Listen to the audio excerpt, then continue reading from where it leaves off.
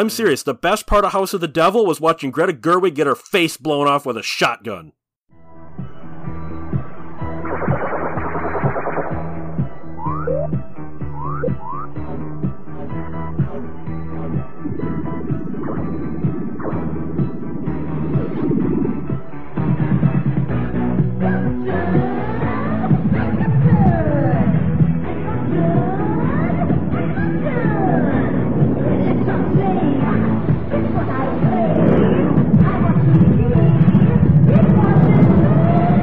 Radiodrome.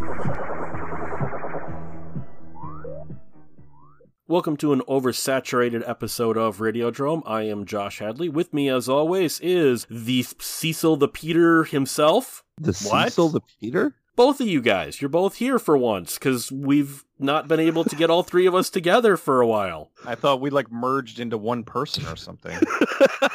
I thought that too, honestly. So fair enough, I guess. All right, sure. And before we get to the topic tonight, you guys know we got to go through the spiel. If you guys want to get a VPN, Nord is the best one out there. They will protect your data. They'll encode your data. You can use Nord to get around region locking. You can torrent things with them because of the way they'll move where you're from. Hey, look at that. That torrent was downloaded from Russia, even though you're in Ohio. Stuff like that. To do that, you go to 1201beyond.com/Drome VPN, and then you will get 75% off of a 3-year plan. That's only $3.49 a month for Nord's protection. All you have to do is go to 1201beyond.com/Drome VPN. Then there's also Adam and Eve. You got Valentine's Day coming up. You go to adamandeve.com, use the promo code DROME, DROME, and you will get 50% off of a single item, 3 free DVDs, a free sex swing, and free US shipping, all for using the promo code DROME at adamandeve.com. Treat your girl right this Hallmark holiday with a butt plug. Hey, don't you be gender specific. Maybe she wants to treat you right this holiday with a butt plug, huh? Yes, that's right. Don't be sexist, you pig. Perforate your colon with your best gal. There's a new Star Wars movie out. Plug that exhaust port, you know? And none of that has anything to do with our topic. So, What I want to talk about is oversaturation, because this is not a new problem. The market for film, television, media, etc., oversaturation happens all the time. Right now, I think we're at a superhero oversaturation to the point where inevitably it's just going to tip over and fall and die, as we've seen in so many other arenas. But before we get into that, I think we should just talk about what's happened to the way we consume media. Because remember, when cable television was king, pre-streaming, the whole thing was the packages are too expensive, they're too exclusive, there's too many channels, blah, blah, blah. And that whole industry sort of collapsed in upon itself. And then streaming came along as, look at us, we are this amazing new alternative, we're going to clean this whole thing up. And now they've become as bad as what television was. Because look at it like this. Right now, and I'm only talking major stuff here.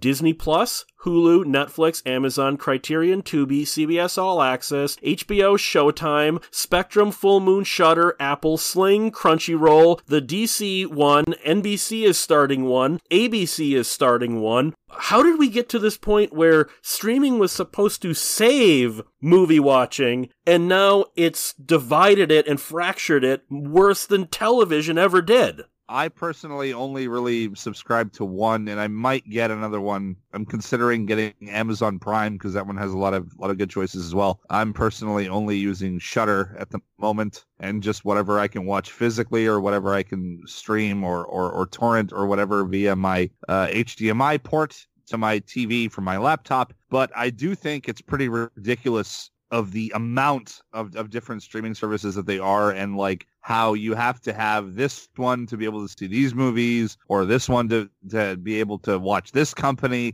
or whatever. Like the Disney Plus one is ridiculous, and you got, if that one doesn't have the titles you want, you move to Netflix, or you move to Hulu, or you move to all these Amazon Prime, or all these other ones, and it's become this whole, it's basically just what TV was all over again, with those the premium channels and the exclusive channels and all that stuff that you pay for extra for pay-per-view or whatever. And now it's kind of become that too, where you have to have every single streaming service in order to be able to see all the movies that you want to see. And it's just, it eats money like a motherfucker. Like all of these obviously cost money of varying amounts. And they're basically trying to tell you that even if you don't have these streaming services, you can't watch all these movies. So you better buy them up, better buy them all. Pretty ridiculous. I'm trying to be personally in my own situation. I'm trying to be more frugal with it because I feel like there's way too many of them, but I do think it's definitely getting pretty ridiculous. I have 3, but it's I have Netflix because Netflix was the first, and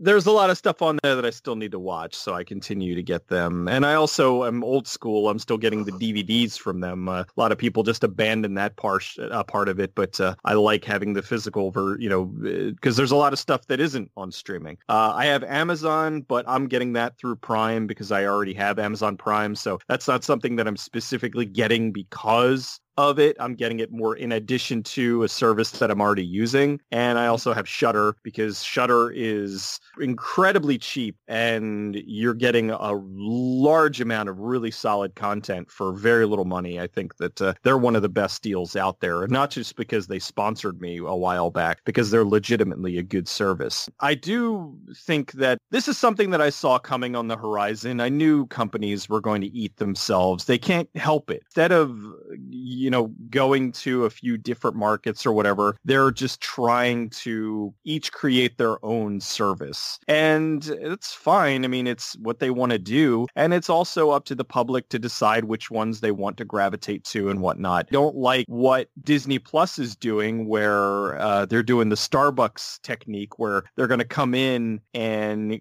they're just going to try to dominate the market by offering a ton of product at a lower price. And then once they put Netflix or somebody else out of business, then they can jack the price up because it's like, hey, if you want to watch this, we're the only game in town. I really don't like that technique, but again, it's business and it's a tried and true tactic. I think that, we're talking about oversaturation in that, but I mean, there's a lot of oversaturation, a lot of things where we will get trends in movies. We had the disaster movie trend for a while that got oversaturated. It went away. We had the action movie trend that was oversaturated and it went away. Superhero trend that was really big for a while, and it's kind of it's still big. I don't know. It's still big. I think that now, though, I know a lot of people that after Endgame, they're like, I'm done with the Marvel movies. And I think that's why people are starting to gravitate towards the different superhero movies, the movies like Joker and whatnot. It's not just a straight up superhero film, and it's what DC was trying to do, and everybody derided them for not just following the Marvel let's just make movies like Marvel. But that's the whole thing. They were trying to do something different because they saw that like it had the potential. Everything is going to get oversaturated. So they were trying to go in a different direction. Now it's benefiting them. Unfortunately, they're realizing that a little bit too late, but that's a whole other story. Let's not use the term superhero. Let's use the term comic book, because then there's also like the Kitchen movie that nobody went to see. Atomic Blonde is a comic book movie. The comic book movie, there's way too many, but I want to stick to streaming for just a moment here. What's going to happen to the streaming market? Will it collapse? I think it will, because it is unsustainable the way it's going. And it's not going to be Netflix that collapses. It's not going to be Disney Plus. It's not going to be HBO. It's going to be Shudder that goes away. It's going to be Full Moon that goes away. It's going to be Apple that goes away. Even though they got tons of money, absolutely no one is buying Apple Plus. They are spending millions on making these shows that nobody is watching. Apple got into this market way too late. And like I said, this isn't even talking about some of the weirder ones like Epix and some of these smaller channels. I think one of the problems is there's way too many. And the other is this is so fractured because of how weird it came about. Like, for instance, if you want to watch a franchise, if you want to see all the Hellraiser movies, you've got to have 4 different services. Because like Hellraiser 1, 3, and 4 are on Netflix. Hellraiser 2 and 5 are on Hulu. Hellraiser 7 and 8 are on Amazon. There's almost no franchise out there where all of the movies are on one service at this point. And not even Disney Plus. Because even Disney, because they still have the pre-existing contracts with Hulu and Netflix and Amazon, some of the Marvel movies are still only on Netflix. Some of the Marvel movies some of the Star Wars movies are only on Amazon, that kind of thing. This is what's making people go, you know what, I'm just going to pirate this stuff. It's too ridiculous like this. Out of all the ones I mentioned at the beginning there, let's say you buy the bargain basement version of all of them. Tubi doesn't count because that's free, so we'll leave Tubi out of this one technically. But it would cost you $111 a month to get all of these different services at the bargain basement prices, at the lowest tier. Do you know anybody who can afford that? And even if you did, who can watch all of this stuff? This market is the definition of oversaturated. Lots of these, I think like Shudder and Full Moon, they should not go away, they should combine. Shudder should get all of Full Moon stuff, and then Full Moon streaming is a segment of Shudder. That would make total sense. That would actually be really great. Amazon and Criterion would work perfect together. Yeah. These things don't all need to be competing, but they're going to, and it's going to get bloody. And we are the ones who are going to suffer, because it is just ridiculous how fractured and shattered the streaming sphere is. At the same time, they kept telling us this is what's going to fix everything that was wrong with TV, except it's even fucking worse now. No, this is what I was talking about from the very beginning of the episode, is that there's so many different services. What you were talking about with the franchises, that on each one is like incomplete. Like, you know, you've got like Hellraiser 3 and 4 on one, you've got Hellraiser 5 and 2 on another one, and it's like you have to have all these different services to complete the franchises, which is just ludicrous. And it's like that for a lot of different franchise movies and sequels and stuff. One service will have one service will have the other. It's kind of insane. It would be a lot more productive and a lot more efficient if a few of them were to combine. Like, I really like the idea of Shudder and Full Moon combining. Amazon and Criterion should definitely combine. I think that would be really good, but they're not going to do that. It's all about which particular singular company makes the most money. And I think because of that, because of the oversaturation, because of the massive divide of it, that could obviously cause, at some point down the line, it could very much cause a huge collapse. But there's also the angle of all of these different channels. I mean, like Full Moon, obviously, you know, only basically has Full Moon stuff. Full Moon has gotten a lot of other stuff that's not just, I mean, primarily it's a lot of Full Moon stuff, but they've also got a lot of other exploitation movies and things that you would kind of expect from Full Moon, but not things that they initially owned. It's stuff that they own the rights to now. The point I was trying to make is a lot of these places want to push out anything they don't own. Because you'll notice, while HBO still has lots of non-Warner Brothers movies, Warner Brothers, Time Warner is the parent company of HBO, so they're still a Warner Brothers company. While they do have other stuff, you'll notice they start pushing it out. Netflix is pushing out everything that's not Netflix. Hulu is pushing out things that aren't Hulu originals or Hulu exclusives. All of these different services are like, no, we want just our products on this, and that's all. And that is also going to backfire, I think, huge on them. Well, Netflix, they're doing it simply because the licensing costs for the various things got too ridiculous. They initially did their deal with Starz. They had a 5-year deal, $30 million. And then after the 5-year deal was up, Starz came back and said, okay, we now want a 1-year deal for $300 million. They were like, no, we can't afford. So that's why the Starz deal went away. And that's largely what a lot of this is. It's not that they're pushing them out. It's with something like Netflix. It's not that they're pushing them out. It's just that the companies that own the rights to these various things, they're trying to charge way too much money for them. Money, mind you, that isn't going to go to the people that created the product to begin with. It's going to go to whoever owns the rights. And then maybe a little bit will go to them, trying to hang on to that because they want to sell it to somebody who can afford it, somebody like Disney or somebody who's going to throw $300 million at some ridiculous amount for rights things. So them creating their own product is a smart way for them to stay in business. But that is that's filtering down to all of the other channels who are also doing the same thing. So eventually, Hulu is only going to be Hulu-owned products. Netflix will only be Netflix-owned products. Shudder will only be Shudder-owned products, etc., etc. That is a huge problem, because then look at what happened in the early days of Netflix. When Netflix began, places like Full Moon, Troma, and Tempe Video had all of their stuff on there. They helped build Netflix. And then, once Netflix got established, it was like, yeah, we don't want your trash anymore. Tempe Video can't get into Netflix anymore. Netflix won't even talk to Full Moon anymore. It's like, well, you're that little thing. It's like, hey, we helped build you, you motherfucker, and you turn your back on us? That's what's going to keep happening to all of these services. But again, it's business. And as much as you or I love watching something, love watching the Full Moon movies, would love doing all that, the simple bottom line is that people that are tuning in, the people that are going to subscribe time and time again, the people who are going to give them their money, they want the other things. They want the big movies. They want the movies that just were released 5 minutes ago. So it's sad, but it's business. I don't like it.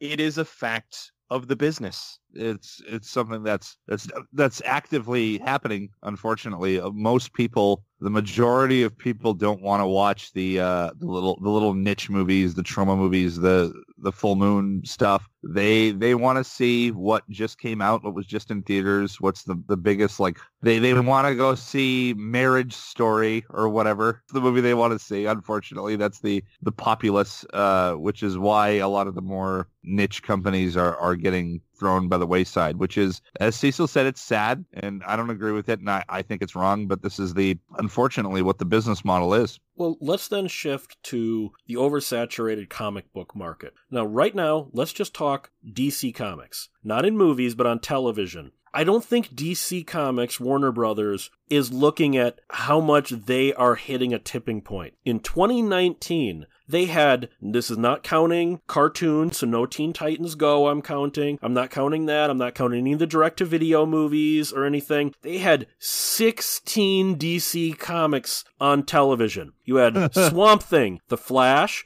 Gotham, Krypton, Arrow, Supergirl, Legends of Tomorrow, Black Lightning, Titans, Doom Patrol, Pennyworth, Batwoman, Watchmen, Superman and Lois, iZombie, Preacher, Lucifer, The Boys. How do they expect this not to be an oversaturated market when people are like, oh my god, if I see that DC logo in front of one more show, I'm going to start renting Nerds limb from limb?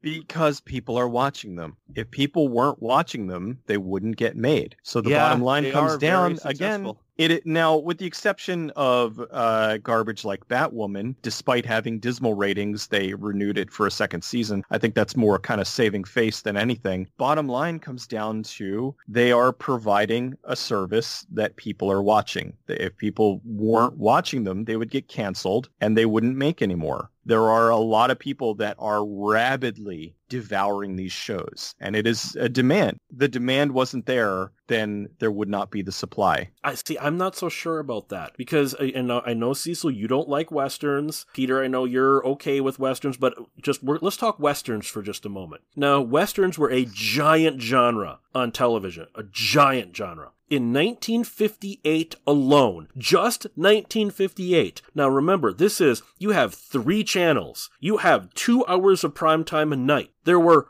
50 Westerns on the air in 1958 alone. That means every single night, over half of the programming available to you was a goddamn Western. And that's not even counting between 1955 and 1959. There were 446 Westerns released to theaters in that 4-year period. In 1955 alone, 53 Westerns were released in theaters. That means with a 52-week year, more than 1 Western came out a week in theaters in 1955. And in 1956, that number went up to 63. That's almost 2 a week-ish.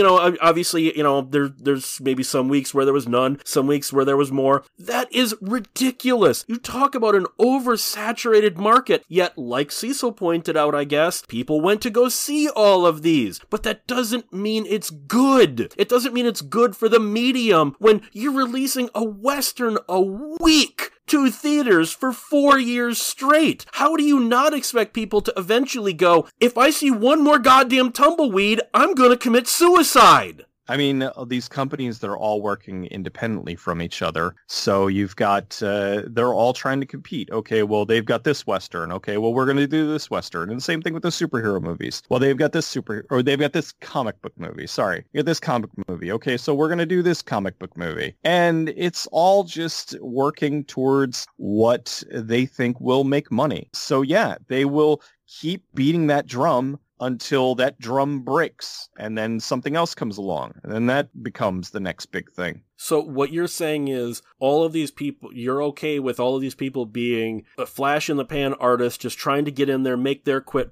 buck, and not care whatsoever about what it does to the long-term viability of the format. Hey, as long as I made a couple of bucks, right? No, I'm not saying that it's okay. I'm just saying it's the way that things run. I don't like it either. It's nothing short of things changing in the industry. It's not going to change. It all comes down to money, and it all comes down to they're going to keep making whatever continues to make money. I don't like it. I was on another podcast this morning. I was talking about remakes. I don't like how Disney is churning out remake after remake. It's oversaturating the market. It's also devaluing quality of the original, I think. And as much as people, the original still exists, it's like there is going to be a generation of people that grew up watching the remake and not the original. And I think that devalues the original. So do I like it? No. But do I accept that it is a factor of the way that business is running? Yes. It's like, to go back to the comic book thing. Again, just sticking to TV. Marvel, I guess they're not as bad as DC, because Marvel, for just television, they had Agents of S.H.I.E.L.D., The Runaways, Cloak and Dagger, Jessica Jones, Punisher, Legion, The Gifted, and Inhumans, all on the air in 2019. Now combine that with all of the DC stuff. There's literally no one who is able to watch all of this stuff. You can't. I don't think you physically could possibly watch all of the comic book content out there. And I think it's sad that they think you can, or that they think you will. Well, the reason why there's not as many Marvel products is because Marvel or Disney was waiting to get the Disney Plus up, because now that Disney Plus is running, there is going to be a flood of Marvel shows that are coming out.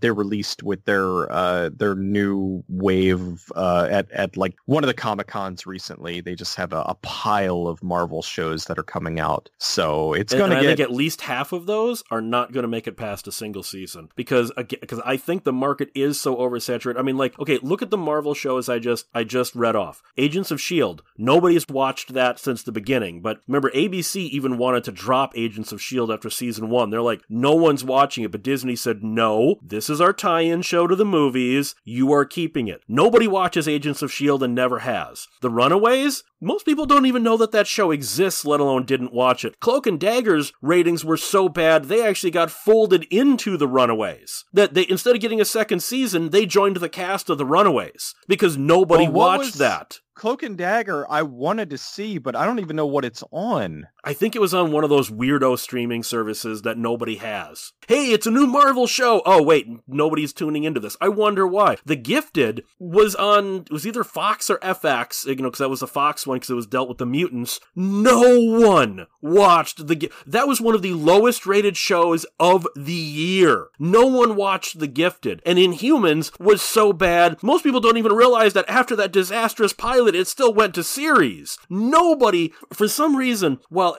you pointed out, everyone's watching all of those 16 different Warner Brothers shows. For some reason, other than Jessica Jones and Punisher, nobody watched a fucking Disney thing out there, did they? Well, the Daredevil show was...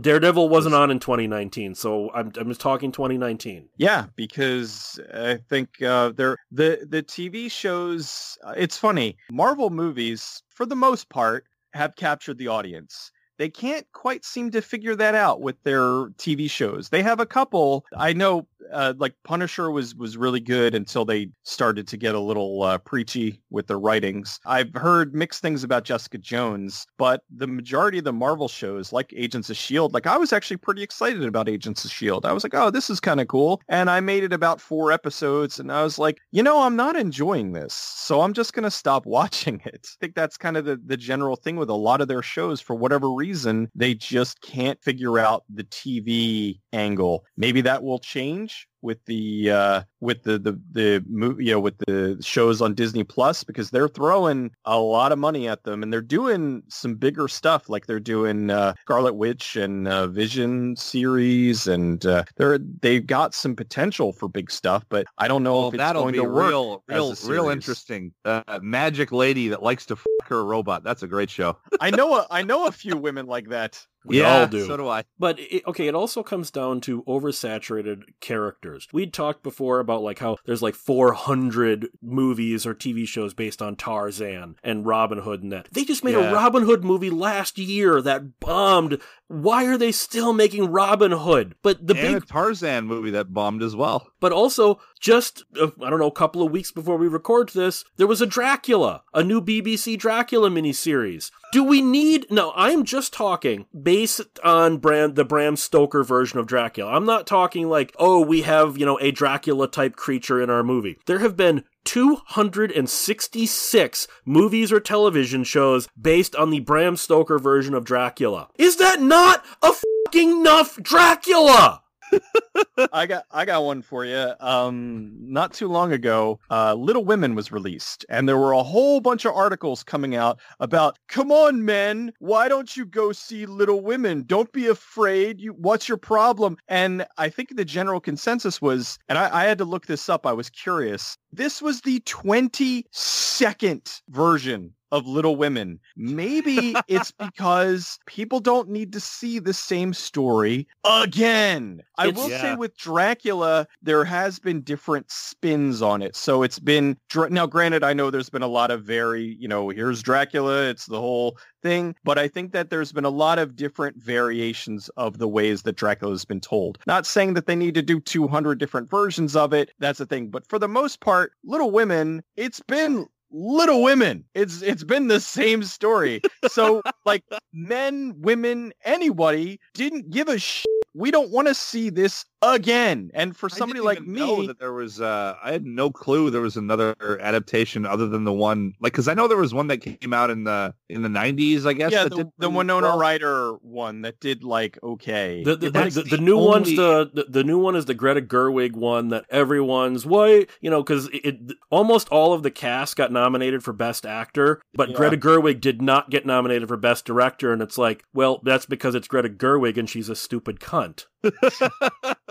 I'm serious. The best part of House of the Devil was watching Greta Gerwig get her face blown off with a shotgun. Oh, she was the friend? Yeah. I'd see. I don't even know. I honestly don't know who she is. Like, I mean, I've heard her. She's one of those people who all of a sudden she's supposed to be the greatest thing ever. And I have no animosity towards her. I don't know her one way or the other. I don't know. Like, but I'm looking at like her stuff, and she did Lady Bird, and I'm like, okay. Oh, so that bitch. She makes the kind of movies that I'm not interested in. Okay, fine. Whether they're good or not, more power to her. I mean, she found her angle, but she's making the movies that I'm not interested in. And Lady Bird. So, I'm a quirky, colored-haired person. Shut the up. Go away. I just think it is very cathartic in House of the Devil to watch her get her face blown off with a shotgun. Oh, that's a great movie in general. Like, House of the Devil was awesome, but that was a fantastic shock out moment. That really was. You were not. I'm like, I was not expecting that at all. No. That was great. I was expecting, she's going to get captured. She's dead, and she's really dead. Very dead. Anne of Green Gables. My girlfriend loves this. She's read the book multiple times. She's seen every single version, all the TV shows, the spin-off TV shows, all of it. She loves Anne of Green Gables. Fine, that's her thing. Does this need to be made into a 15th TV series? There's a TV series on Netflix right now called Anne with an E, which is, again, Anne of Green Gables. Oh, God. Did we need another adaptation of Anne of Green Gables? I get it, there is an audience, but Jesus Christ, stop remaking this. What is like Anne of Green Gables like a sort of, is it like a Victorian thing? Like, what is it? It's very Little House on the Prairie. I've only seen bits at my girlfriend's place. It's kind of Little House on the Prairie-ish, that kind of thing. I don't know. I might be completely misconstruing it because I only saw bits and pieces. It's so not our thing. I guarantee you, Peter, you wouldn't like it. No, I'm sure I wouldn't. What the example I'm making is that there's certain properties and writings and whatnot that I do think are very like women specific. Like it seems like this is a sort of show that a lot of chicks will watch. A lot of women really like stuff like Downton Abbey and stuff like that. Mm-hmm. These weird like period piece or like Victorian kind of things. And it's like I've never understood the appeal myself. Like I've never been into that shit, but it does seem to be for women for sure. Like these sort of oh god, these tales of either like it's a period piece or it takes place in the Victorian ages or something, or it's like some woman that lives on a farm and she gets into her little misadventures or whatever. Seems to sell really, really well to chicks. I don't get it, but I guess it's a thing. I don't have a problem with that because, I mean, there's a lot of stuff that caters directly to me. I have more of a problem with just so many of these properties that are just constantly being remade. I like, Downton Abbey and Midsummer Murders and all that stuff, the stuff that appeals to women, the Hallmark Channel movies. Absolutely fine. They're great. Watch them.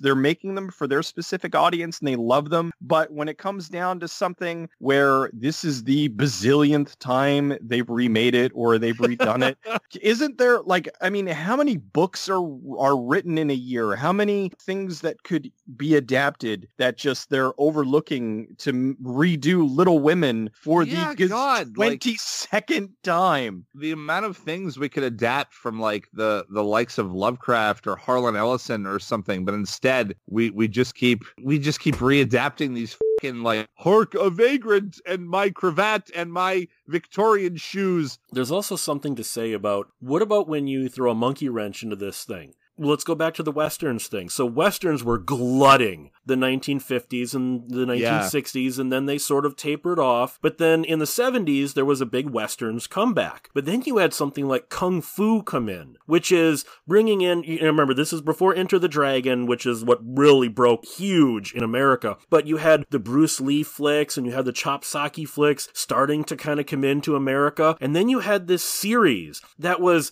literally a kung fu western because it had all the tropes of a traditional western, and it was set in the American Old West, but with all of this sort of new age Buddhism and stuff in there. That was so, seriously, if you go back and watch Kung Fu from the 1970s, it is so unique. You can't imagine that the 70s audience actually embraced this show, and I'm happy that they did because I love Kung Fu. I'm shocked they embraced something like Kung Fu because it was so different, but wrapped up in a package that was palatable. If they had just tried to do this straight, like say in China, with an all Chinese cast and it takes place in old China, I don't think it would have worked. It was wrapping it in an American Western style was a genius move. Which I think was intentional. I think that was a way to entice the American audiences into it. I think that was a really good idea. I think that's a thing that a lot of today's audiences, they don't really understand, where they'll say,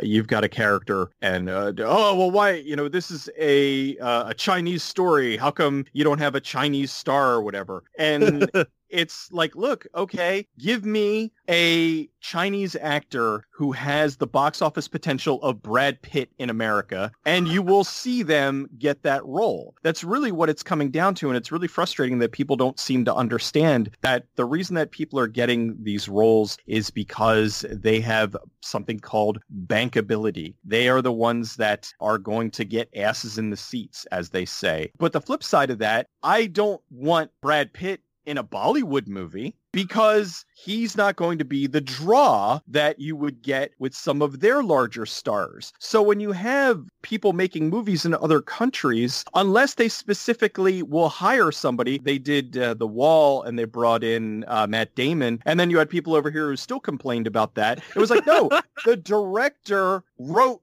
the part for Matt Damon. He's not also, replacing an actor. China loves Matt Damon. Oh, China loves Matt Damon. But there's something else, too. Now, I was not a fan of the Ghost in the Shell live-action movie, but there was all of this whitewashing with Scarlett Johansson in the role, and then it supposedly got even worse when it turns out that she's actually an Asian girl's mind in a white girl's body. They're literally putting Asians into, blah, blah, blah. That's what the manga was. Exactly. I was going to say, you guys do know that that Major was always white, right? Even in the Japanese anime and in the comics, she was always a white person with an Asian brain. That wasn't whitewashing.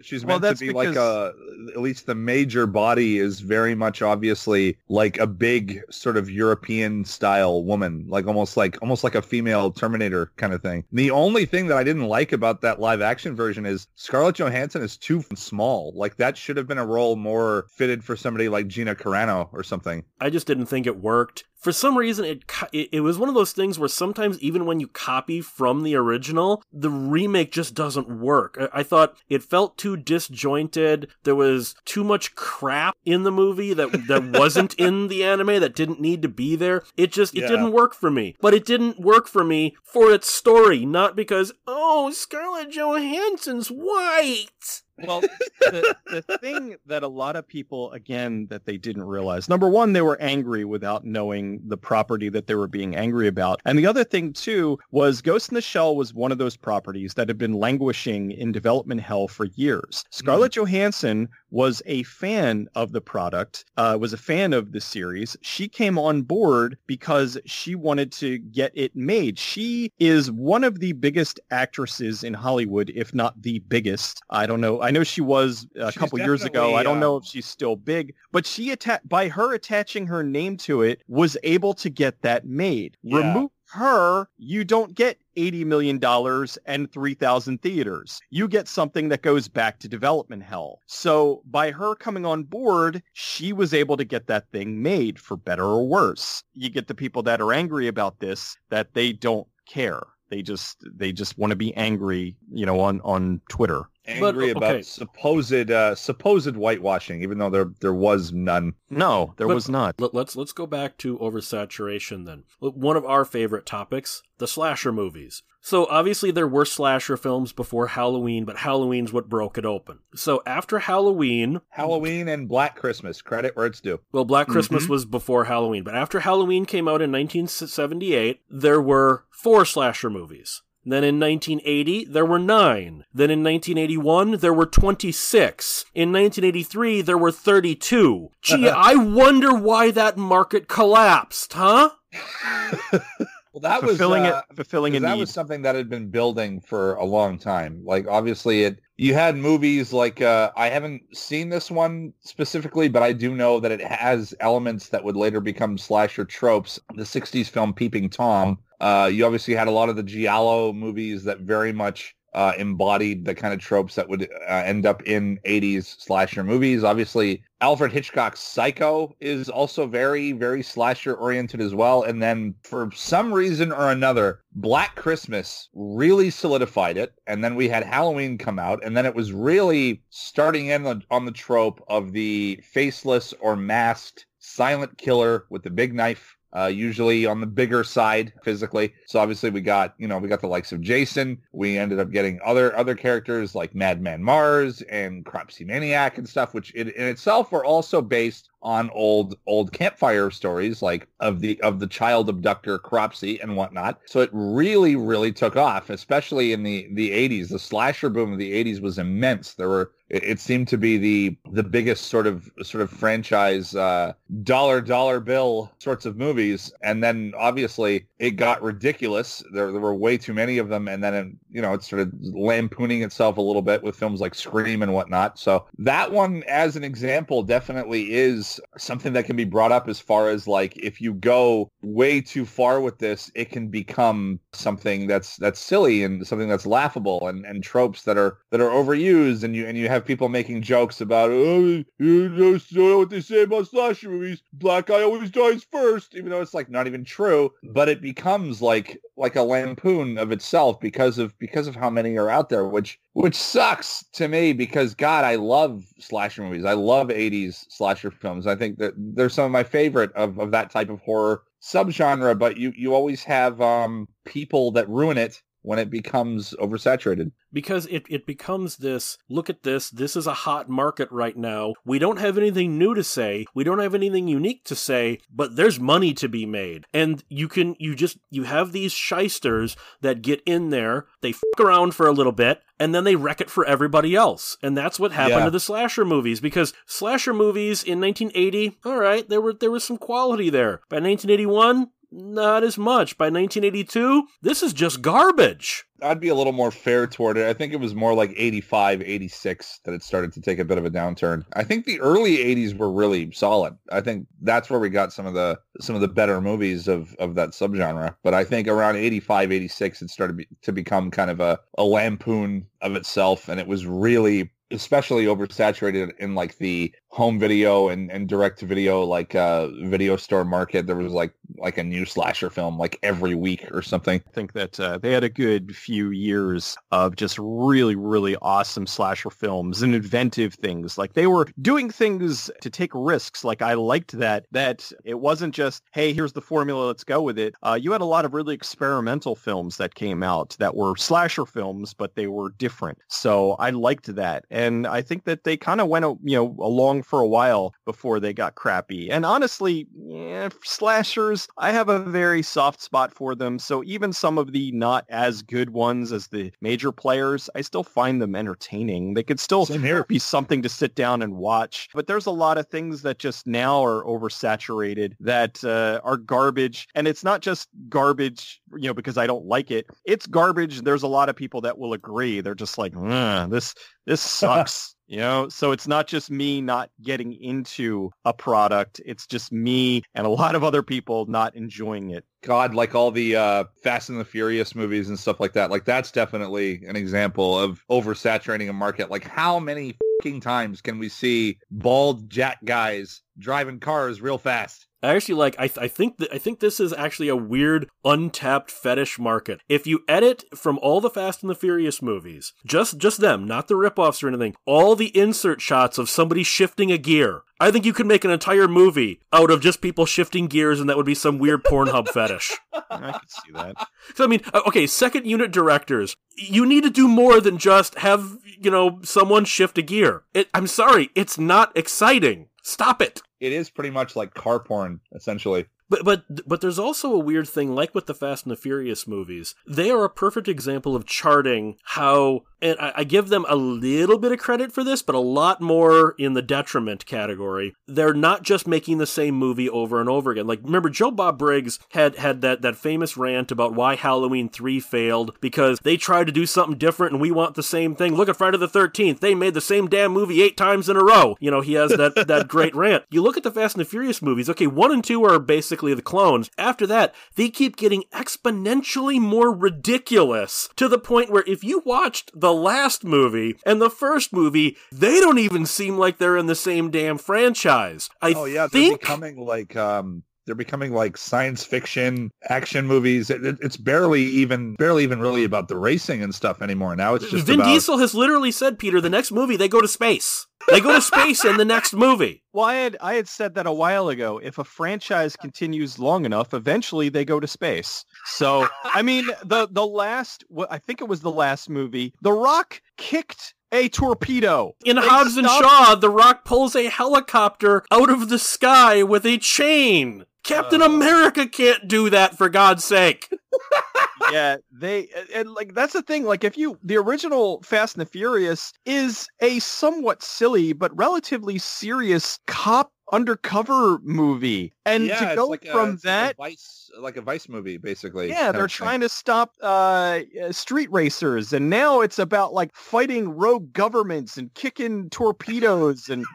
Hey, There's actual superhumans in the last one. Idris Elba is a superhuman with a cyborg skeleton trying to open a plague that will end the world so only the strong can survive. This comes from a street racing franchise.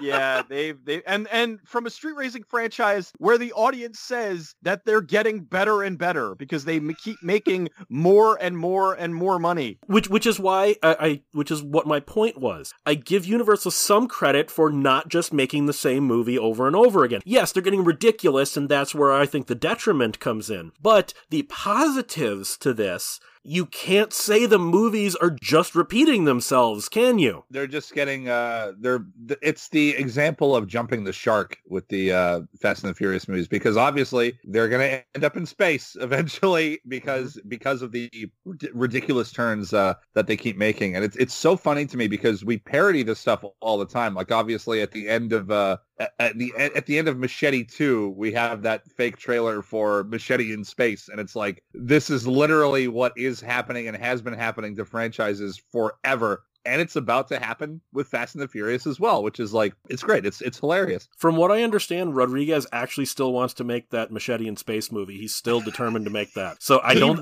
think that was a fake trailer. I think that was a teaser for the next movie I really do want to make. He wanted to make it, but unfortunately Machete Kills didn't do that well theatrically. Because Machete Kills fucking blew. I wouldn't say it blew, but I didn't think it was nearly as good as the first one. I enjoyed it. You can so tell. Awesome. Oh, you can so tell Rodriguez did not direct Machete Kills because it doesn't have any charm to it Machete Kills should have been just called Exploitation Movie the Movie. You can tell he directed it, but it wasn't. No, he didn't direct Machete Kills. He only produced it. He didn't direct it? No, he didn't direct it. That's why I'm saying you can tell as soon as you see it. He did not direct this movie, and that's why it felt more like Spy Kids than any of his other movies. Spy Kids actually, did it have? I don't even think it had any nudity in it. Whereas the first one, you had a girl pulling a cell phone out of her clam. You know, like. But like with the Fast and the Furious movies, are they an example of how to have a franchise not get stale and oversaturated, or are they an example of please don't do this? I'm mixed because I like that they're able to kind of continue to reinvent themselves to do something as ridiculous as to keep it going. On the other hand, it's like, this is even the same franchise. Like, this doesn't even, how the hell are you able to keep doing this? But I don't know. At this point, Fast and the Furious is becoming like Amityville horror levels of, what are they doing? Yeah, it's a clock now?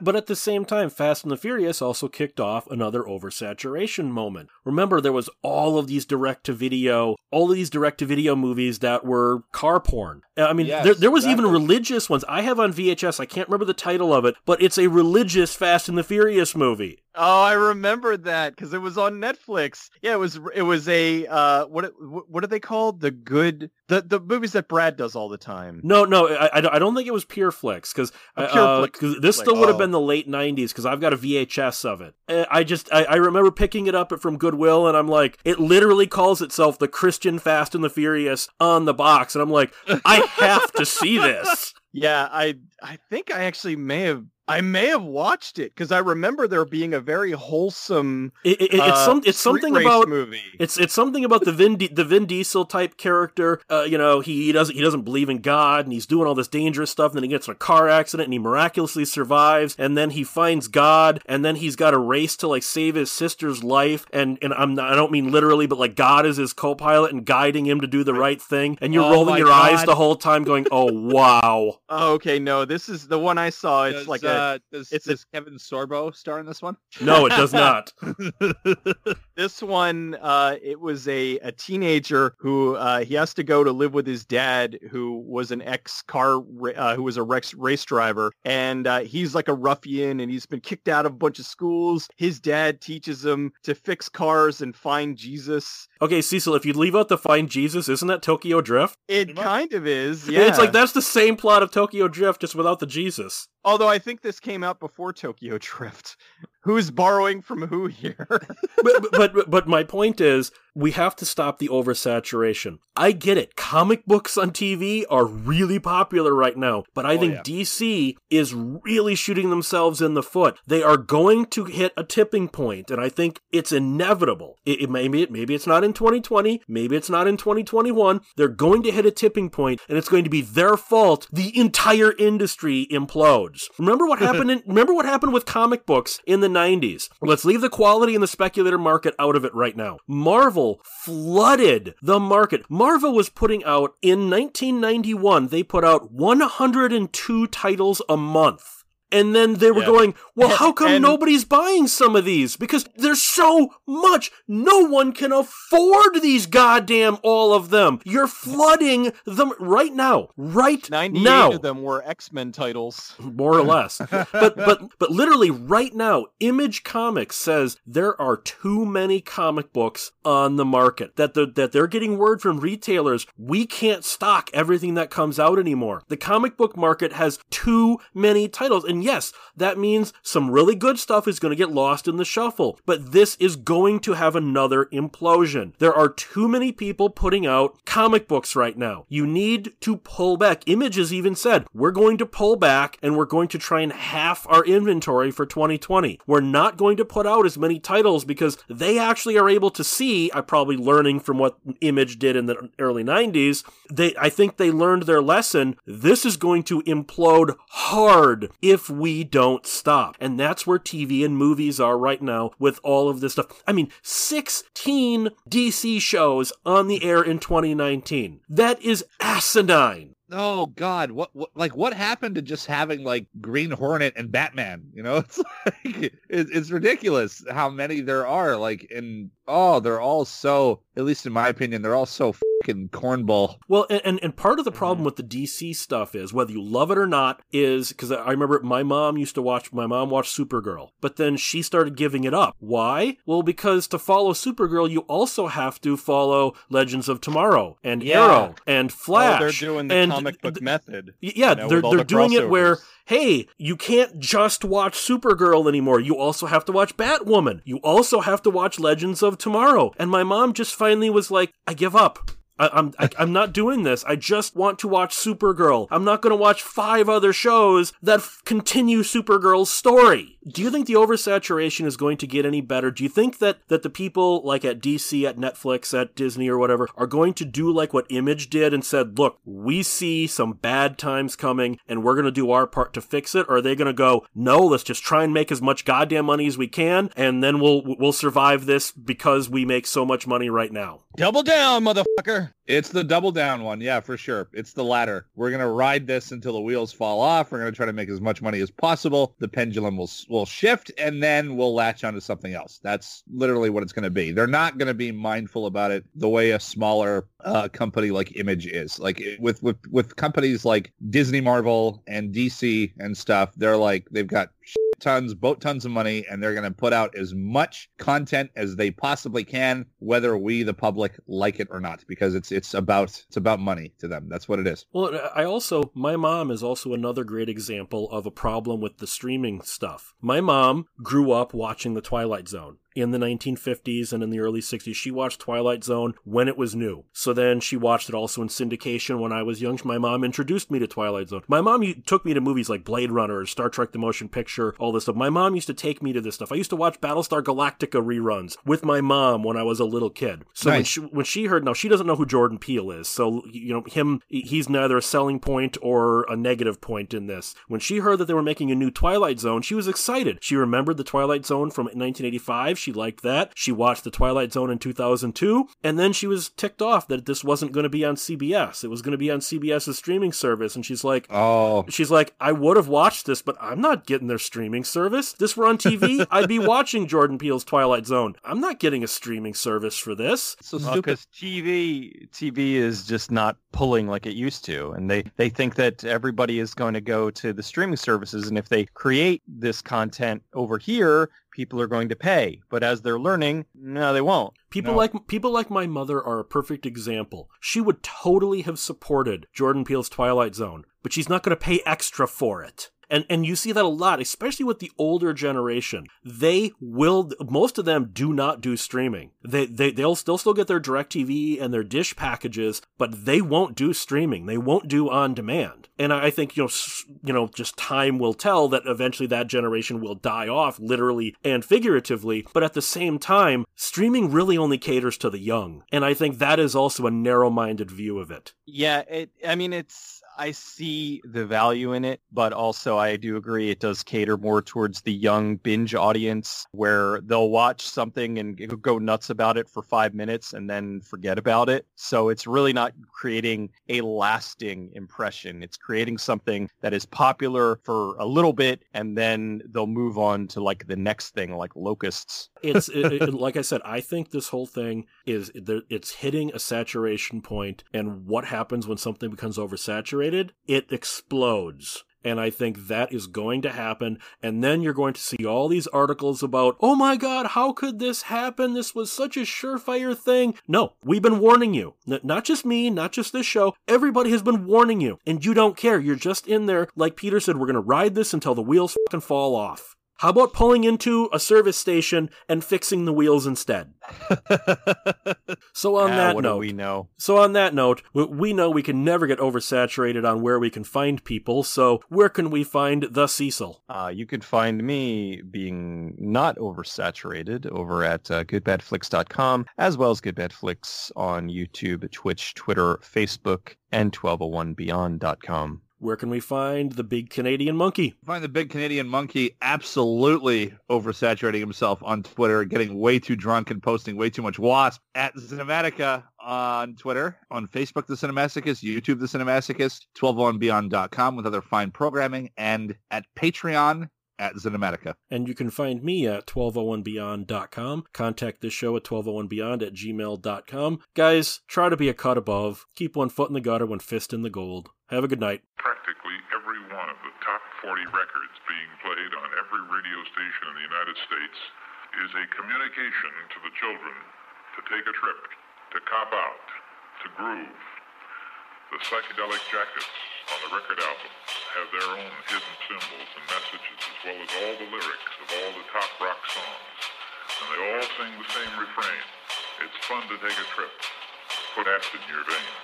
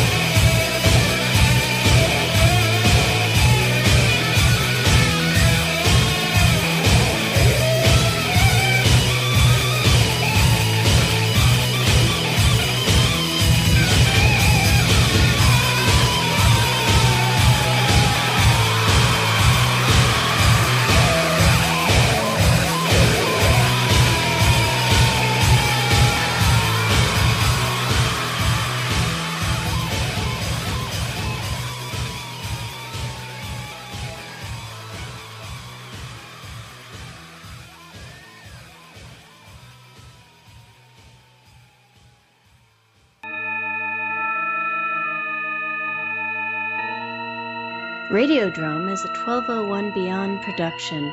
Find it and other great content at 1201beyond.com.